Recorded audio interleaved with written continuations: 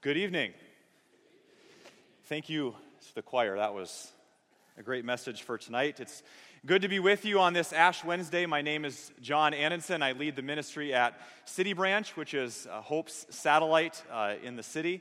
And we are excited about what God is doing in us and through us there. And so we invite you to come worship with us at some point. Well, can you believe it?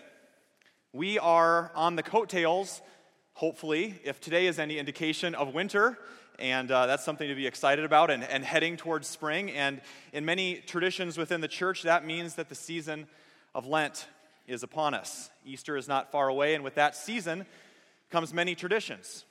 And if you've been around Hope for a while, you know that we worship God, not tradition. Yet in those places where tradition helps us proclaim the gospel of Jesus Christ and further the ministry of hope, we embrace it. And so you might say, well, Lent is a tradition from Scripture, right? It's right there in my Bible if I open it up. Well, sorry to say tonight that you're not going to find a thou shalt celebrate Lent command in Scripture, but instead, Lent, or this time of preparation leading up to Easter and the resurrection of Jesus, actually began as a tradition of the followers of Jesus hundreds and hundreds of years ago to prepare their hearts for Easter. And so they would fast for 40 hours, and then they changed it to 7 days, which we know as Holy Week, and eventually the church made it a 40-day tradition, representing Jesus' time of prayer and fasting in the desert. And so the church has now celebrated this tradition for hundreds of years, and at least that's the Reader's Digest version.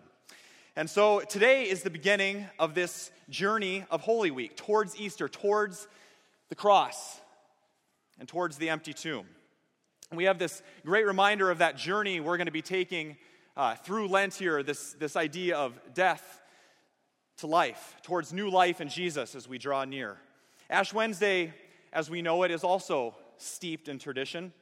This journey of Lent moving towards the cross, and the heart of this day, the heart of Ash Wednesday, is that we're called to be ready, is that we're called to prepare.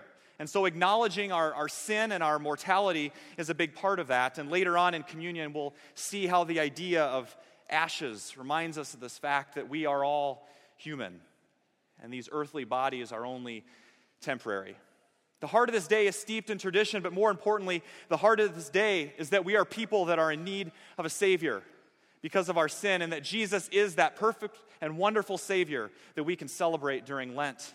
The Savior who we'll be reading about as we move into the Gospel of John. Those of you that have been going through the year of the Bible with us here at Hope will be moving into the Gospel of John and reading these stories about this Savior we have. And so in light of Holy Week, over the years, many of you probably know that traditions have come about out of that, where followers of Jesus will abstain from certain things to give up various desires or addictions or habits. If Lent is a time of acknowledging our sin and making room for God's love, then we should abstain from those things that we hold on to and those other things that we run to look for life instead of Jesus. And maybe you're a part of this tradition, and that's great. And maybe Lent for you is a time when you give up certain habits, abstain from certain foods or pleasures, and maybe it's for you it's 1 Starbucks a day instead of 2. Or maybe it's that beloved chocolate that you're having to give up now for these 40 days. Maybe it's texting. Some of you that are parents of teens maybe are encouraging that. Maybe it's the computer. For me, this year, it's giving up hope that my beloved Hawkeyes will be playing in the NCAA tournament come March, but that's another story. But not to make light of it, for many, this tradition is very important, and it's very powerful for them. But at the same time, for some, it can become legalistic. And keeping the rule becomes more important than the heart of the matter. Because it is about the heart. It is about what's on the inside. And so tonight I want to ask you, what is it that you really need to let go of? What is it that you really need to give up this year, not just during Lent, but for good? All those other things are well and good, but I have a feeling that for most of us, it's deeper than that. What do you need to let go of? You see, God is most of all concerned with our hearts. In our scripture reading in Psalm 51, the passage we heard read is a prayer from the depths of a heart. And not just any heart, but that of King David. Oh yes, you know him as a great biblical hero.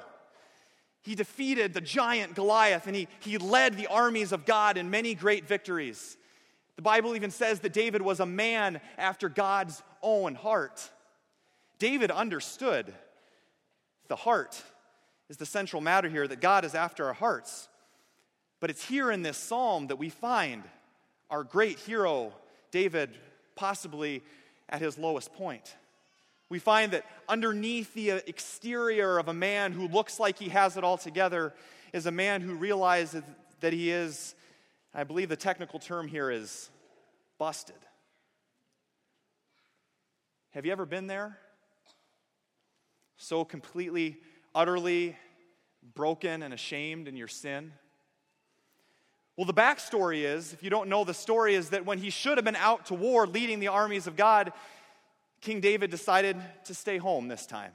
And it's during this time that he wasn't doing the mission that God had called him to do that he was tempted by his own sinful desires and actually went to bed with another man's wife, Bathsheba.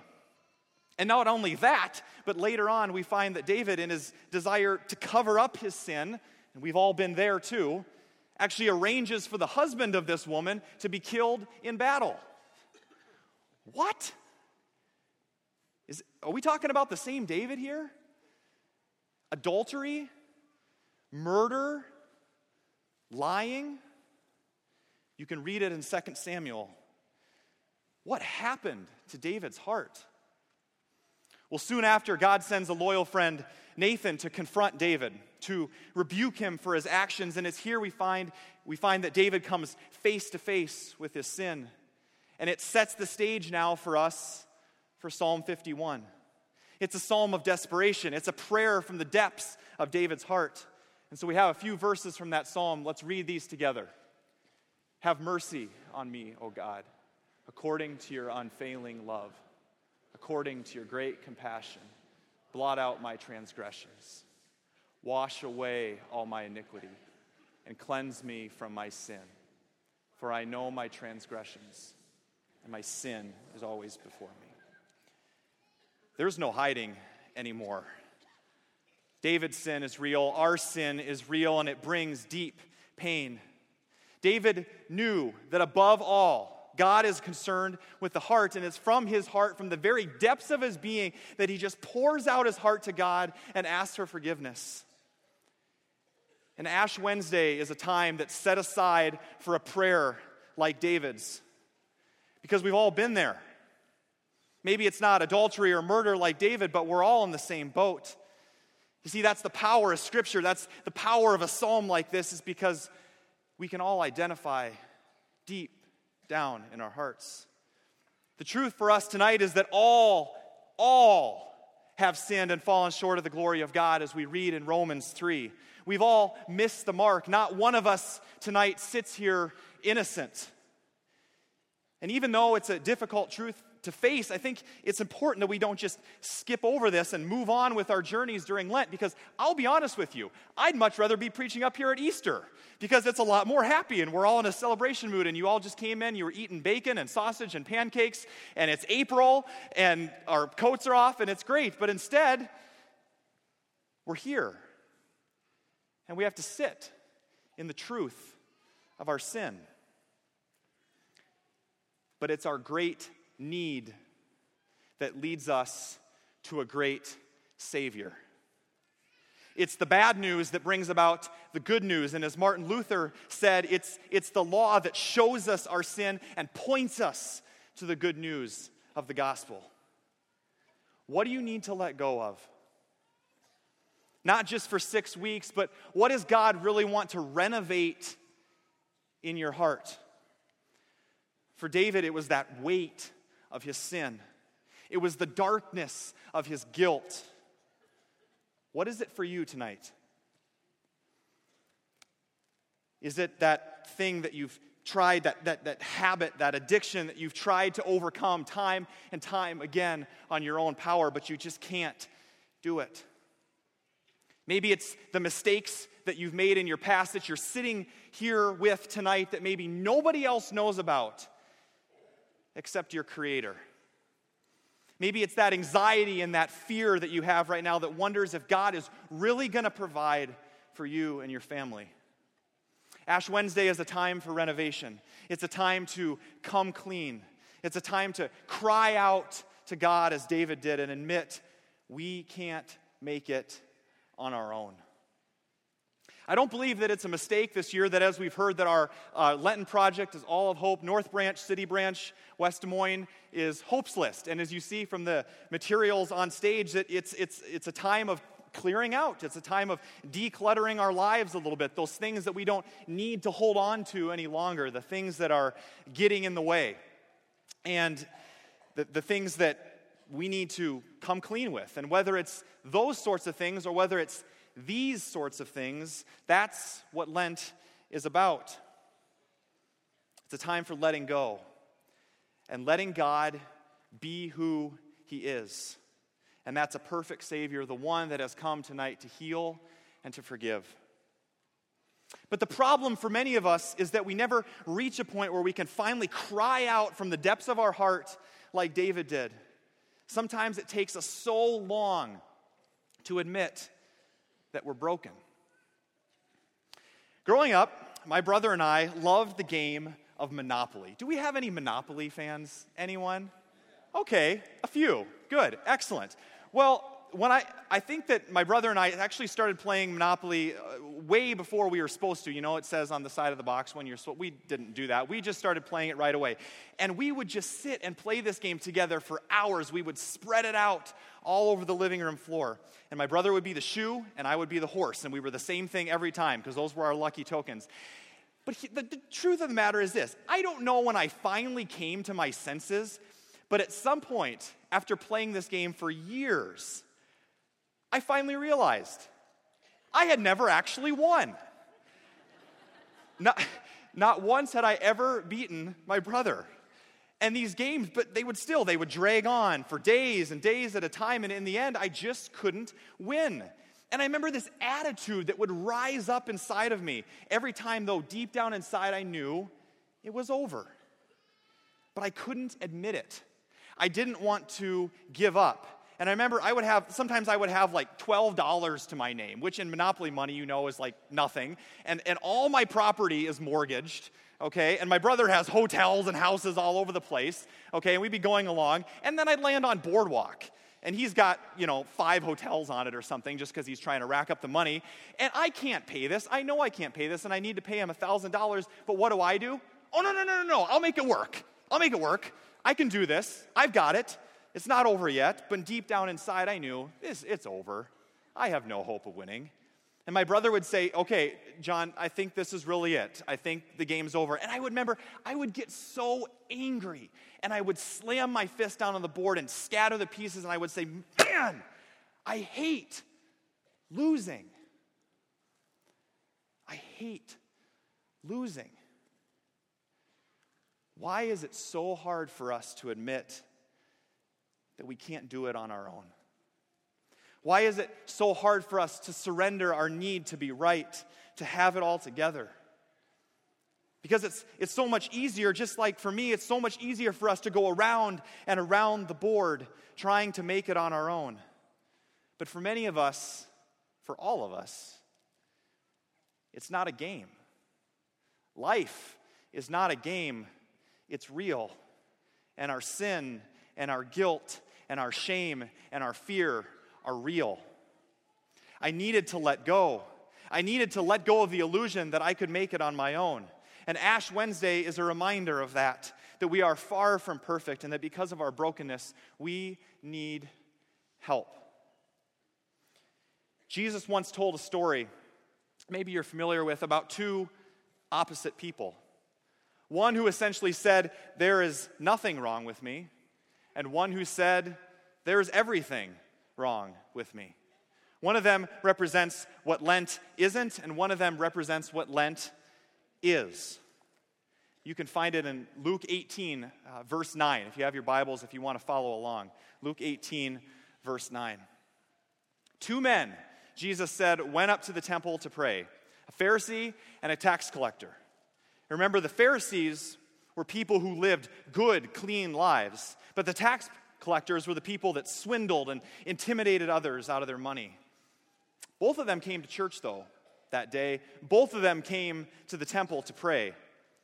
And so the Pharisee stood up and prayed about himself, God, I thank you that I am not like other men, that I am not like robbers and evildoers and adulterers, and finally, I thank you that I am not like this tax collector.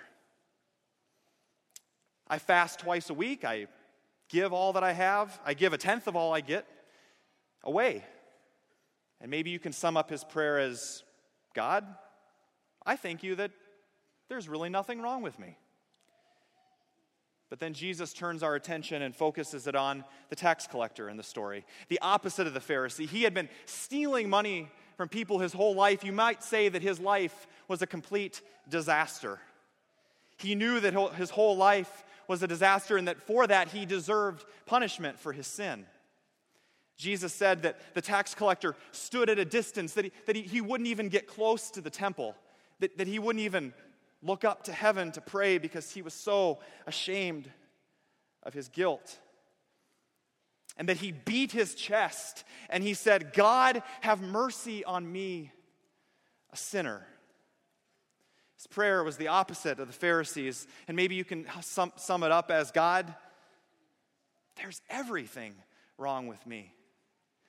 Help. Do you see the difference in the posture of their hearts? One is living under the illusion that everything is okay, and the other one, the tax collector, has taken off all the masks, and he says, God, if you don't have mercy on me, if you don't come for me, I don't think I'm going to make it. One says, I can make it on my own. Another one says, I need grace like the air I breathe.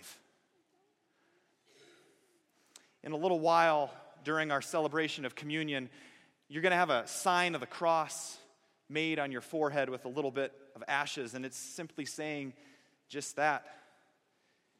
Jesus, I need your grace. I need your forgiveness, and I want to remember tonight that you are the only one that can give me life. It's about the heart. It's about admitting that we're desperate. David knew that in our scripture tonight. The tax collector knew that in the story. Don't forget that. Don't forget the one who's given you life. And it's not just about a posture, it's about a heart. It's about the realness that this is going on inside of us. And so I've been thinking a little bit about postures, not just postures of the heart, but physical postures. And I was a guest speaker in a college classroom a few months ago, and I noticed the postures of these students, and not just physically, but with their hearts and with their attitudes. And to be honest, there wasn't a lot of good posture in the room. In fact, there wasn't any energy at all. And it was very evident when the attendance was taken. And it got me thinking, and some of you that are in education might find this humorous, it got me thinking about how the posture of students changes as they grow up throughout school. I mean, think with me for a second. First day of school, first grade. Attendance is being taken, okay? They almost leap out of their chair. I mean, Bobby Sue, I'm here, yes, that's me. They're so excited to be there. And then, fifth grade, they're still pretty eager, Bobby Sue, yeah, I'm here. And then begins the downward slide. Eighth grade. Yeah, I'm here, because they're just so tired, Sophomore year. Yep. Senior year. Hey. But what happens to their posture? What happened to their posture? What happened to their attitudes? But see, this isn't just a question about students sitting in class. This is far beyond that. What's your posture lately? What's the posture of your heart? Is it, I'm doing all right, I'm good? Or is it, yeah, I'm here, but my past, That's off limits? Or is it, yeah, I'm here, and man, Jesus, I need you so much because you're my only hope, and I'm not going to make it without you? Is the posture of your heart like David's and the tax collector? Have mercy on me, O God, a sinner. Is it like the majority of the Psalms that you're going to be reading in your Bible? They're just cries out to God saying, God, if you don't come and rescue me, I don't think I'm going to make it. And so we're asked that question on Ash Wednesday and actually all throughout the season of Lent. What's the posture of your heart? Is it slumped over in guilt and shame? Is it hardened and in no need of grace? Or is it receptive to a Savior? David, later on in the Psalm in verse 17, realizes this is God's desire. It's not about sacrifices. It's not about climbing the ladder and keep running on the treadmill and trying to be a better and a better and a better and a better person. Well, this time I'm going to get it right. It's about having a heart that says, I want to change, but I know that I can't do it on my own. It's a heart that's willing to admit a need. We're called to live with hearts that are overwhelmed by the grace of God. But there's a difference here. We're not called to live a life of guilt and shame, but at the same time, we're not called to live a life of this self-righteous pride that says, I don't need any help because I've got it all together. It's a posture that sees the seriousness of our sin, but that sees it in light of the love and the grace of a Savior. That's what Ash Wednesday it's about. It's about a posture of the heart that says, I know that even though that I will die, I will live. That no matter how many times I could go around and around that board and acquire all the money and possessions and power and position that I could, when the game is over, it all goes back in the box. And that's the similarity with our lives. When the game is over, it all goes back in the box. It's a posture that says we were made to live for more than what just goes back, and that we were made to live outside of the box. We were made to live for things that are beyond this world, for things that are eternal. Because what good is it if we gain the whole world, yet lose our soul?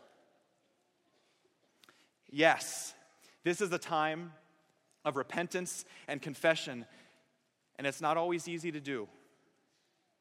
But what's on the other side of that? Do we come clean in the grace and love of Jesus just so that we can run back to the same old things? Do we admit our sins so that we can just sit here tonight and think, I'm such a horrible person? Absolutely not. The Apostle Paul tells us it is for freedom that Christ has set you free. And again, therefore now there is no condemnation for those who are in Christ Jesus. There is no condemnation. There is no room for guilt or shame. You can be free. And as David says, create in me a clean heart, O God. And he does. Jesus is always, always true to his promises. Tonight we're going to celebrate Holy Communion together, and as you come forward, just don't rush. Just spend some time thinking about those questions. What is it that you really need to let go of? What is it that you really need to get rid of? How is the posture of your heart tonight? And even if you don't know where to start, that's okay. Just pray like David. And if you don't know what else to pray, just say help. That's all that God needs to hear. And he is ready and willing to meet you wherever you're at tonight.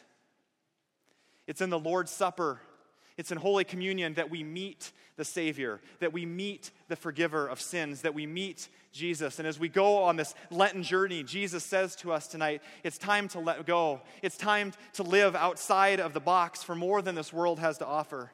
Faith is not for those who've got everything figured out. Faith is not for those who have all their ducks in a row and their lives are nice and shiny and perfect. Faith is for those who have reached the end of their rope and admit, God, if not for you, I am not going to make it. I want to end the message tonight with a short video about an ultimate act of dependence. Team Hoyt is a father and son team that has competed in countless numbers of marathons and triathlons, and they've even climbed mountains together. The amazing thing is that Rick, the son, was born as a spastic, quadriplegic, cerebral palsy, non-speaking child. For the past 25 years or more, Dick, the father, has pushed and pulled his son across the country over hundreds of finish lines. When Dick runs, Rick is in a wheelchair that Dick is pushing. When Dick cycles, Rick is in a seat pod from his wheelchair on the front of the bike. And when Dick swims, Rick is in a small boat being pulled by his father. And as you watch this story tonight, don't just think about a triathlon. Don't just think about a father and his son. Consider your own need.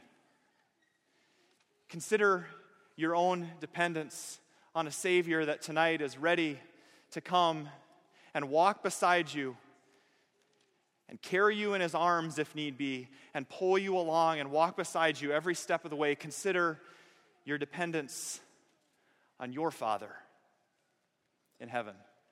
Let's take a look.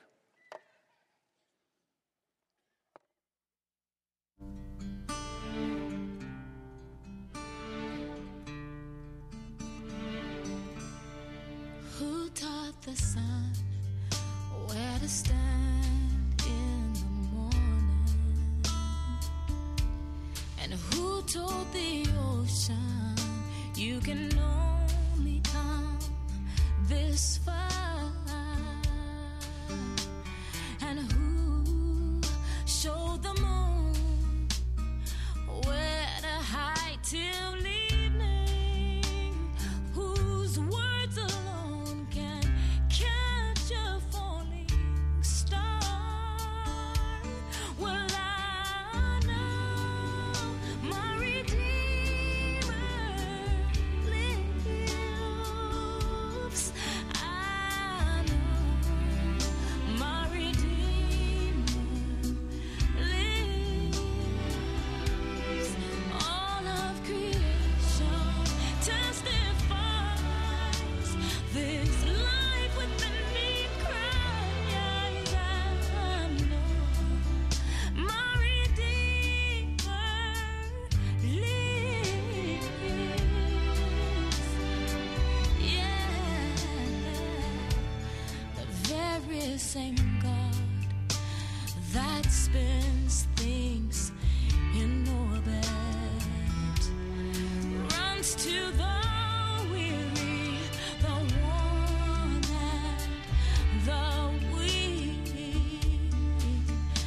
and the same gentle hands that hold me when I'm broken. They conquer death to bring me victory. Now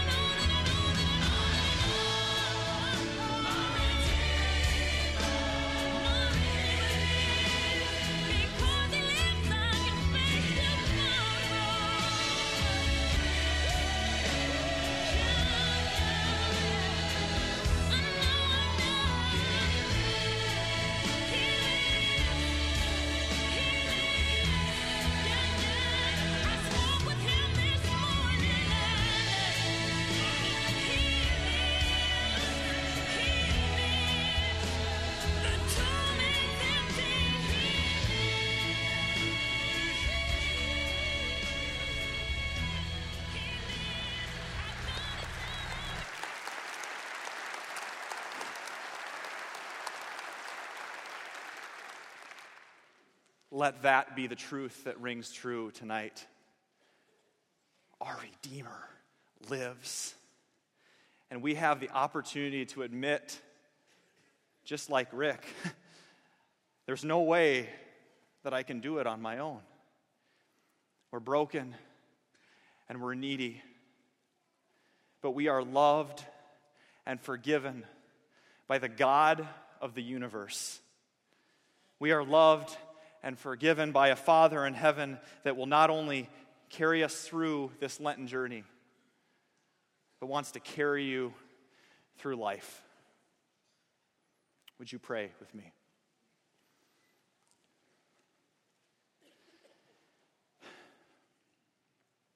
Jesus, tonight we just want to say thank you. And even though it's hard for us to admit sometimes, we can't do it on our own. So Jesus, would you come and would you be very near to every single one of us tonight? And as we experience you in the Lord's Supper, God, I ask that you would speak deep into our hearts and that you would show us those things that we need to let go of, the things we need to give up, the things that only you through us can we overcome. Jesus, we thank you and for coming and doing for us what we could never do for ourselves. We thank you that it's not even about what we can do, it's about what you've already done for us. Jesus, we thank you for your love, and we thank you that you carry us like a father as we come to you with all our sin and our garbage and our failure and our guilt and our shame, and you come to us tonight in the midst of it all, and you say, I love you. And now it's in your holy and precious and risen name that we pray. Amen.